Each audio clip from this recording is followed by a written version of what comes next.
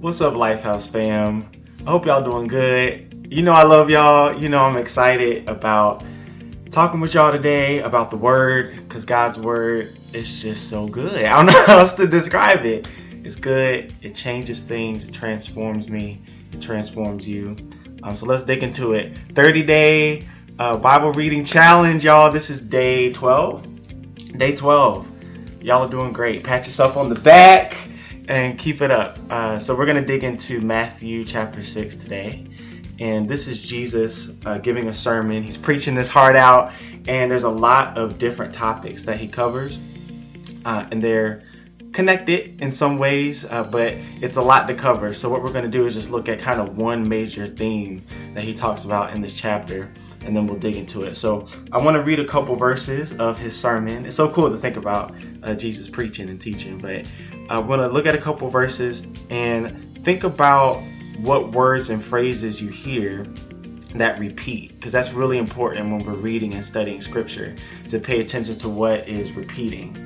So let's look at it. So we're looking at Matthew chapter 6, and we'll just start at verse 1. So Jesus says, "Beware of practicing your righteousness before other people in order to be seen by them, for then you will have no reward from your Father who is in heaven.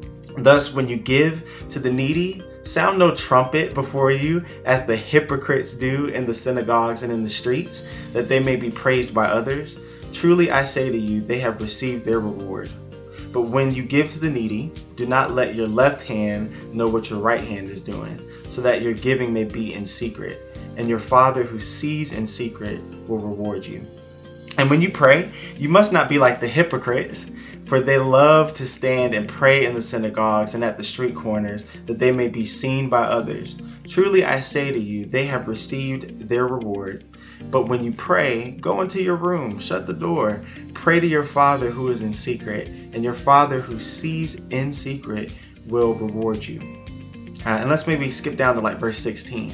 "And when you fast, do not look gloomy like the hypocrites, for they disfigure their faces, that their fasting may be seen by others.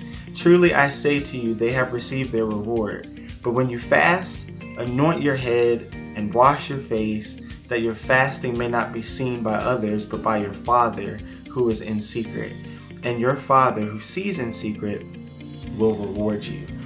So let's look at some of those words and phrases that were repeated, right? We saw hypocrites over and over and over. Don't be like them hypocrites. So we probably need to touch on that a little bit and what Jesus was saying there. This idea of things being done in secret, or even how the Father sees you. He sees what you're doing.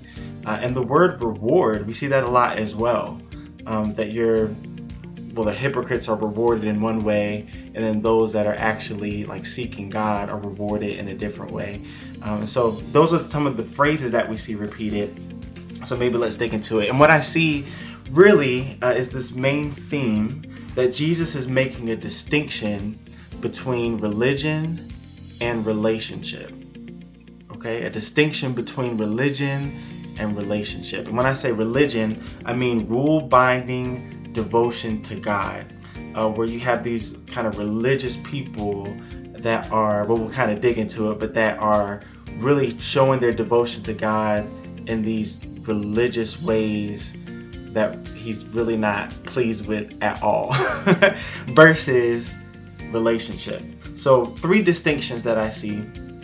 One is with religion, there's this public show, versus relationship with God, there's an intimate exchange, right? So he talks about the hypocrites that were out there, praying on the corner and just like blabbing and all these empty phrases so that everybody could hear them and think their prayers were so amazing. Or the way they gave, they would make sure to like blow the trumpet so that everybody could kind of see, hey, I'm here giving to the needy. Y'all see me? You see me? Okay, cool, because I'm great, right? It's this public show. But he says, shoot, when you pray, go home, close that door, and just meet with me. Meet with your Father. You see this, or when you give, don't let your left hand know what your right hand is doing, which is really deep when you think about it. Like, give in such a way where you almost don't even know what you're doing. You just know that you're giving. But really, it speaks to intimacy, that this is not, religion is a public show, But relationship with God is an intimate exchange between you and God. And when he talks about it kind of being done in private or in secret, that's not to say like you could never pray in public or like people can't see what you do. But think about it, like why did he spend time saying, in secret? And really what we see is that most growth happens in hidden places. So when you think about it, let's talk about like seeds, for instance. So a seed is hidden underneath the earth, it's in the ground. But most of the growth that happens is happening underneath the ground when it's a seed and when it's hidden from the rest of nature, from everybody else, because it's getting fed all the nutrients it needs to then sprout and become that tree. Same thing with the caterpillar, right? When a caterpillar is in its chrysalis, it's hidden, and yet it's being transformed. It's going through metamorphosis to then become that butterfly. Same thing happens for humans, y'all. Babies are hidden in the womb, but it is in the womb where that growth takes place, where it is developing itself, and then it's pushed out into the world. And so it's not so much that we're these secretive people as Christians, but really most growth happens in hidden places. And so there's something intimate about our relationship with God, where religion is so like public and hey, look at me, look what I'm doing. And God is saying there are things I want to do in you that's between me and you that may be for other people, but he's not so much interested in the show, he's interested in your heart. So the second thing that I see is how we have religious people that kind of live for approval, like they're living for approval, versus with relationship, you're living from approval, from a place of approval, right? And so this is where that word hypocrite that we see over and over becomes really, really important. So that word, like now we understand it as someone who's fake, or you say one thing but you do another, and that's true. But the origin of the word actually meant, like in the Greek, a stage actor. It was used for like a stage actor, somebody who the world was your show and you were a performance artist, and every opportunity was a chance to perform. That was a hypocrite. And so we see that it's kind of important for us to evaluate our own life. And I want to ask you, just like I've asked myself in studying this, are there ways that you've been conditioned to perform? And I think that's important to think through, because for some of us that grew up in families where no matter what we did for our dad, it wasn't enough, or you like constantly had to be the best, or you had to perform in certain ways academically or athletically or musically or whatever, you always had to kind of be in tip-top shape, and even then it wasn't always enough. You always had to kind of impress people. And what I love about this is it's freeing, because what Jesus is saying is that your Father in heaven sees you. And I need y'all to hear this, because I need to hear it. Your Father in heaven sees you. What that lets me know is that you don't have to perform for God. And hopefully that's freeing for somebody. Where you may have felt like you had to perform for other people, you don't have to perform for God, because he already sees you. And I think that's good news. And then the last thing is the difference between religion and relationship. Is in religion, human praise is the best that you get. Like that's it. Like the best you're gonna get is admiration from people. Versus with relationship with God, you are rewarded by God himself, right? And if you think about like people are fickle. I can be fickle. People are fickle. And really they only massage your feelings. And that's the best you get. And that's why it says in the text, when you look at it, those hypocrites where they just pray just to be heard, or they give just to be seen, or they fast just so people can think they're so great and spiritual, that's the best they're gonna get is great. And when you think about that, people's praises, like they come and they go. They may love you one day and hate you the next. That's the extent of your reward, if that's where you're going for. But in a relationship with God, God's rewards are eternal.